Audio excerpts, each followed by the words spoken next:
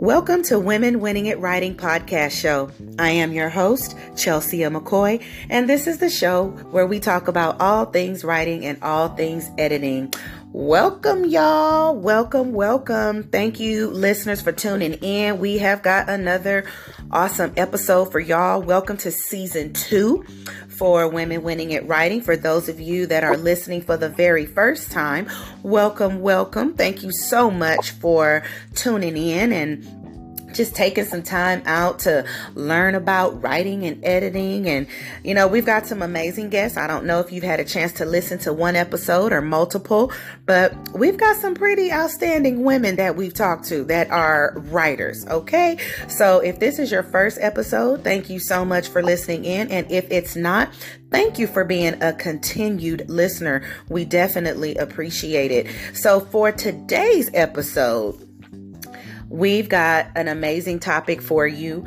This is a young lady that we actually met via social media. Because, see, y'all need to understand, social media is not just negative. There are some really good bonuses, some pluses to being on social media. And it's called networking. It's called connecting. And, social media is really good for that. So if there are those of you that are listening and you're wondering, how can you get connected to more writers? How can you get connected to people that are doing what you do? Get on social media. Just jump on, get in a group. You can search reading groups, writing groups, editing groups. There's so many different groups that are out there, and you can search hashtags if you're not sure about groups. That's how you're going to connect, and you can connect with some really good people. So one of these good people, she is a sweetheart. We have kind of played phone tag majority of the time, but when we do connect, it has just been amazing. And the awesome thing about networking and connecting is, you learn from each other. And you guys have heard me say it multiple times. There's enough food at the table for everybody to eat. And so I like to share my food, and I like to collaborate with other people that like to share their food too. So today we're going to share some food, y'all. We're going to share some editing food. And I would love to introduce to you all Miss CaTyra Polland to our show. She is the owner of Love for Words. And she helps people edit, and she also assists with people writing books as well. So without further ado, CaTyra Polland, everyone, welcome to the show. Thank you. I'm so glad to be here. I appreciate the invitation. Looking forward to it. Definitely. Well, we will not keep the listeners waiting. We are just going to dive right in. So you are a published author, and you also have your own business. So please tell us a little bit about yourself and your books and just what you got going on. Yeah, so I am a Rochester, New York native. That's where I was born and raised. I started writing in middle school. I started writing poetry. I wrote song lyrics, and when I was in middle school, I was selected as an honorable mention for a contest I entered. One of the poems that I wrote was selected, so that really encouraged me to keep going with my writing and gave me the confidence to know I was good and good enough to be recognized for it. So I just kept with it. And also, when I was in elementary school, I used to read to students who were younger than me. Mm-hmm. So literacy and reading and writing and books were always a part of my life, and I've been very blessed to be able to continue that and now have my own editing company where I work with authors on their journeys. But before I was an editor, I was an author. I was an author first. I'm a 9-time published author. I've been in a few anthologies and published some of my own books as well. My debut book is Professionalism, What's That? And that covers a lot of the important things we need to know when we are new to, the workforce. So I talk about resumes, cover letters, how to dress for success, informational interviews, professional development. And again, these are things that, as newbies, we may not know, or we may not know a lot about. So I wrote the book as a 101 guide for new professionals who, need to either brush up or be introduced to what's expected of them when they enter the workforce. Okay. My favorite chapter from that book is code switching, which is, for those who don't know, it's basically when someone is expected to adapt who they are, what they sound like, what they look like, based on their environment, whether they're at work or who they're around, or where they are. And we all have to code switch, but for other Black people like myself, we are expected to code switch a lot more and a lot more in depth than our white counterparts. So that ranges from straightening our hair to turning off our accents to, not using ebonics and things like that. So I also talk about that in the book, just to bring the light that there are cons to code switching, because we're so often taught that there are only pros. So I did put that chapter in there as well. So again, that Professionals 101 is like a introduction for newbies to the work field. So I was glad to be able to publish that and, give some background knowledge to those who are seeking information. That's I've also published a book of poetry, which was a lot more personal, and I talked about, some of the experiences that I've had. One of the poems is about colorism. I touch on racism and domestic violence. I published that in 2020, actually shortly before the world shut down because of the pandemic. In March of 2020, I had my first and only book signing that year. Oh, wow. And I was able to read some of the poems and, be celebrated by my loved ones and colleagues. So that was a great moment in my author career. And as I said, so those are the, those two books are the ones that I'll share about. And then again, I've been in some anthologies, but I won't dive too much into that. So that's a little bit of background of my writing and being an author. And then in 2017, I segued into being an editor. So I have a friend who's a publisher, and she was looking for an editor. So I did a sample edit. I'm like, well, I love to write. I love words. I can, take a crack at it. Right. So she sent me a sample of her book, and I did a sample edit, and she loved it. She loved that it was a combination of, making suggestions on how to improve, but also pointing out the strengths in her writing.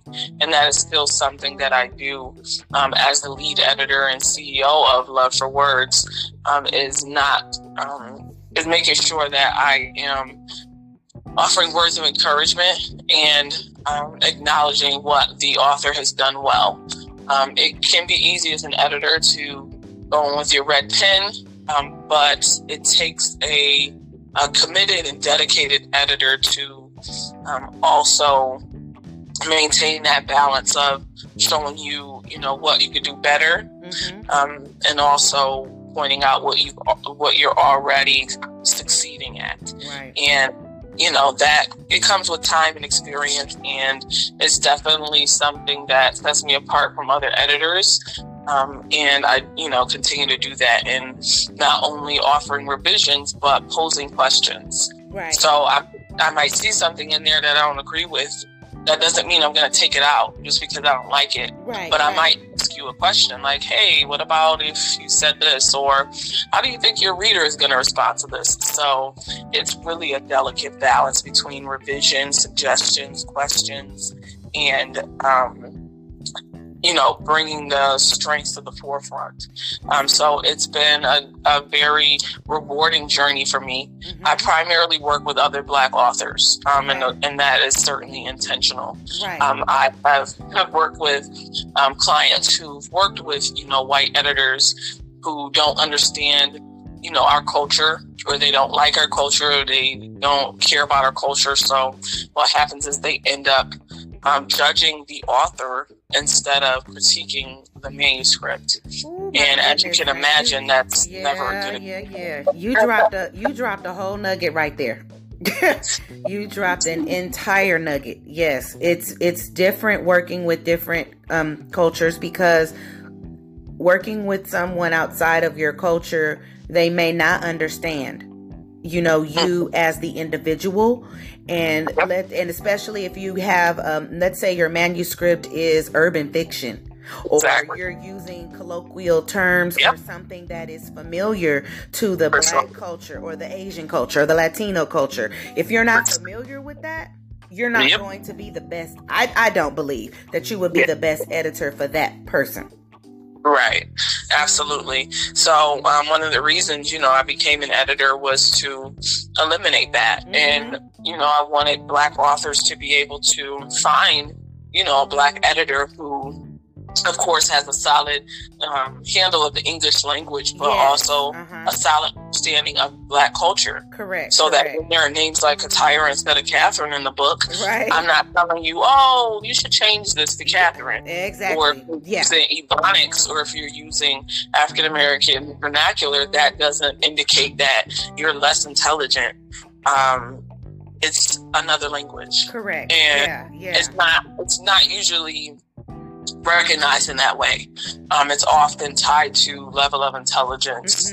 But I want to be a part of closing that gap and making sure that Black authors can work with Black editors who understand, appreciate, value, and love the culture, and are able to be impartial when it comes to that cultural element of the manuscript. Love it. Well, before we go any further, you brought up another point that was really good, and I didn't want to miss it. You were talking about when you're reading through a document or a manuscript, you may see something and it doesn't mean you're going to take it out, but you'll ask the question, or you will cause the writer, the author, to be provoked as to, let's look at this, let's examine this. So in your definition, what is a quote unquote good editor? Or, and does every writer need an editor before publishing or releasing their book? So I would say a good editor is a professional who is patient, someone who is able to be objective when it comes to,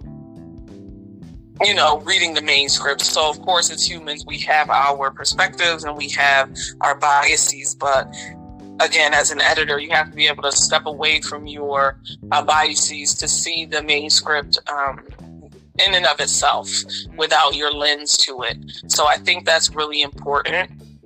And I will also say an editor should be sensitive. Yes, it's not easy to hand over your manuscript to a stranger and wait for them to give you feedback and give you critique. You're going to get something back that is going to challenge you. At least if you have a quality editor, you will. Even if it's very well written, that editor is going to have something that's going to take your manuscript to the next level. So I would say that patient, objective. What is the third one I said? Oh, patient, objective, and sensitive. Yes. Yes. And then the second question. Can you repeat the second question? Oh, it was, does every writer in your opinion, does every writer need an editor before releasing their book? Because, some people feel, some authors, I'll be specific, they feel, I don't need an editor. I can just go, I can read over it myself. Or I can have my friend who was an English teacher or used to be an English teacher. They can go over it. I don't need to hire an editor. Yeah, I would highly encourage everyone to have a professional review it. So for those of you who don't know, there are different types and levels of editing. Yes. So if you have someone who is, an English major or has a strong handle on whatever language they're writing in, they may not need a developmental edit, which is really like the big picture edit where you're looking at the plot and does it make sense, and are you using language appropriate for the audience, things like that.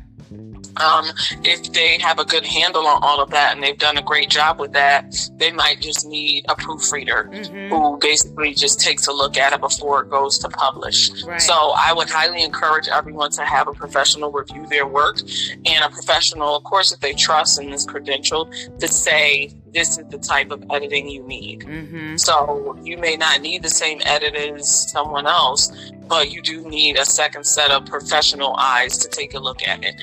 And I'm not discouraging anyone from beta readers or having your friend who is an English major look at it, but that's not the same thing as having a professional look at it. So you should do that in addition to, not in place of. See, so I need listeners. Did y'all hear that? Because CaTyra said it, but I've said it too. So, maybe we should say it again in unison for the people in the back that missed it, or they had their earbuds on and they chose not to listen. Please do not let your friend who's an English major or they're a teacher at school or college be your final editor. Yes, they know where commas and periods are supposed to go, of course. And yes, they know how to cross T's and dot I's. Yes, they do. However, editing is not the same as proofreading. Right. And majority of English teachers or English majors, and this is not for everyone, so please y'all don't send me hate mail when the podcast is up. Don't send CaTyra hate mail. But what we're trying to say is that, and not because we're editors either, but we want you all to know that there's a difference. And we want you all as authors to be successful. And so when you pick up your book, when you release your book and people, the readers have the book in their hands, it is complete, it's concise, things are where they're supposed to be, and it's professionally finished.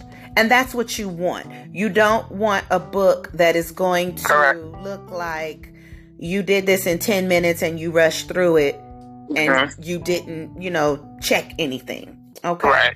So thank you for that, CaTyra. Thank you for backing that up. Appreciate that. You're welcome.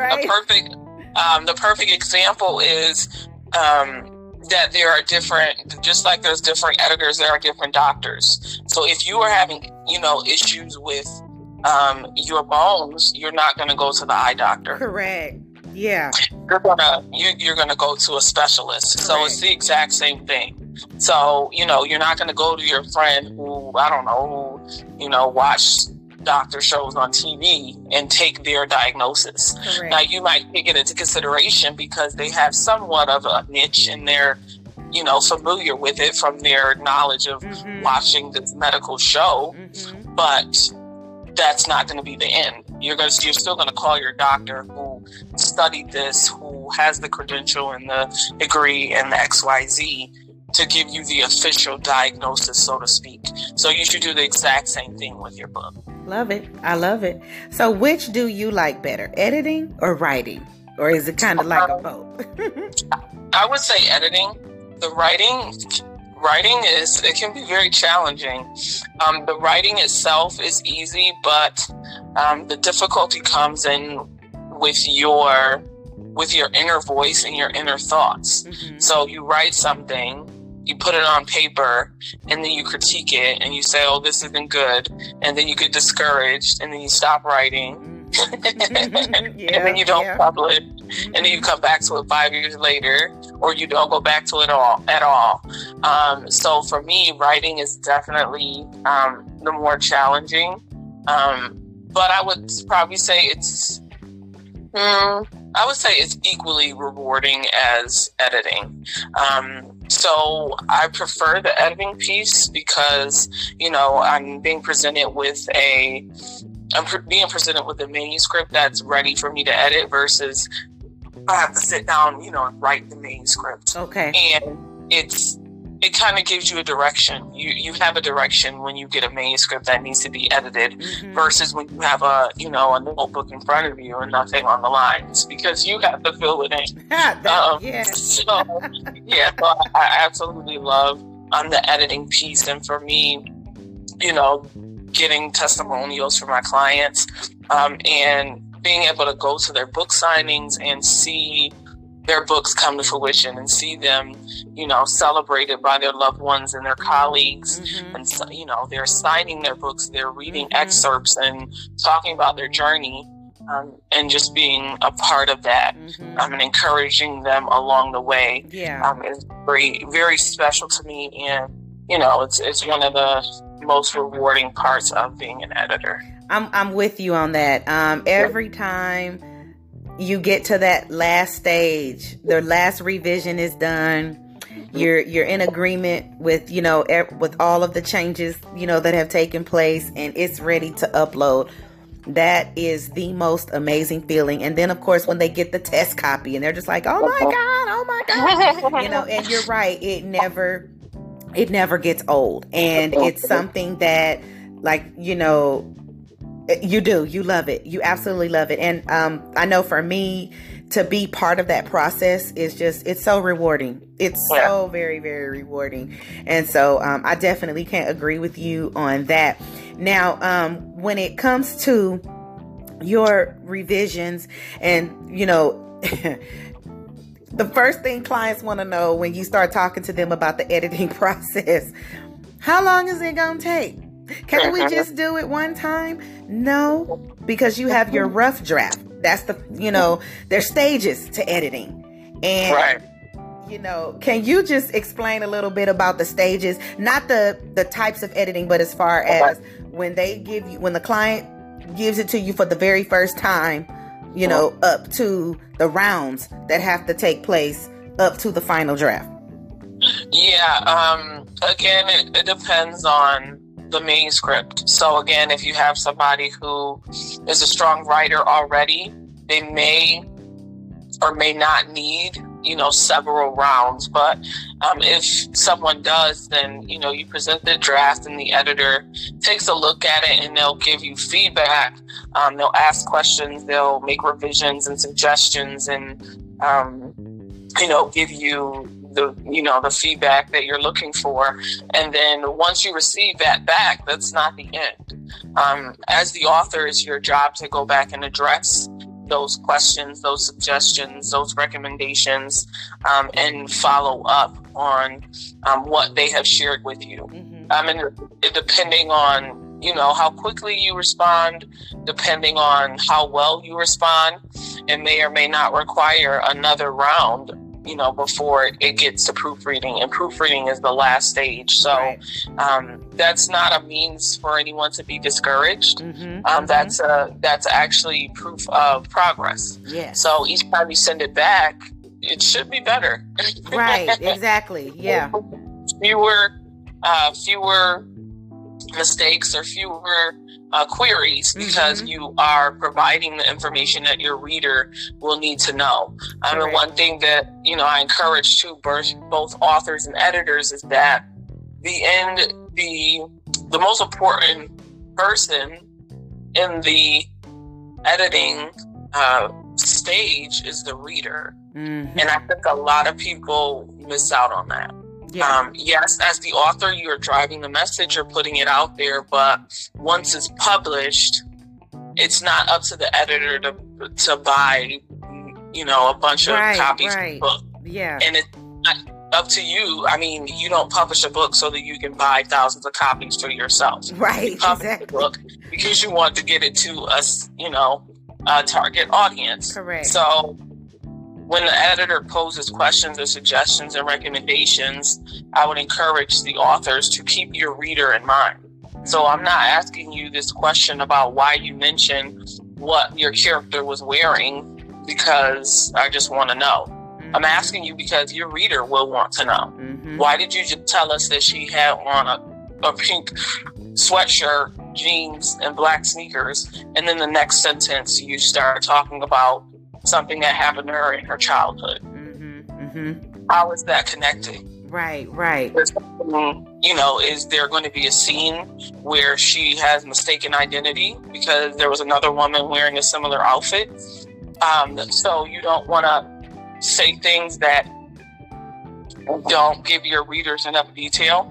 Don't want to leave things out. So that's just an example of the editors there to connect your manuscript to the readers, and that both parties should definitely be keeping that in mind. That's good. When it comes to the editing phase. And that's good. That's good. And see, this is really good stuff, because this also helps to, hopefully it helps authors understand why hiring an editor is also an investment, because you know that's a question too. It costs that much. We got to do this. This is not, and this is what I explain to clients who that's the first thing they ask is, why does it cost so much? It's not like we're taking your manuscript and running it through an automated assembly line that, you know, a robot or some automated machine. Now, yes, programs like Grammarly and things like that, they can check for the proofreading and the basic stuff.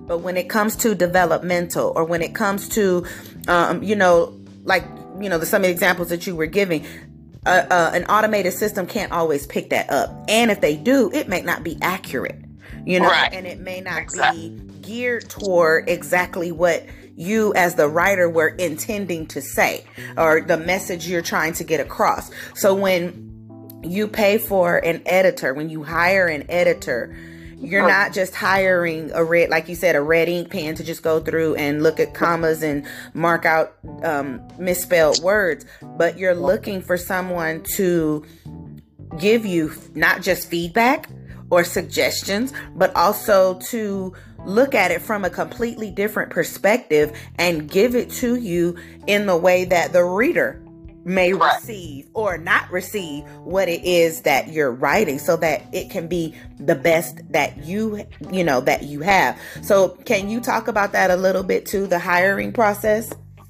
Oh, yes. So when you are working with an editor, you're ready for that stage. The most important part is vetting, just like with any other professional. Yeah. So you could be asking for a sample edit or testimonials, or if not a sample edit of your work, a sample of work that they've done for, you know, another client.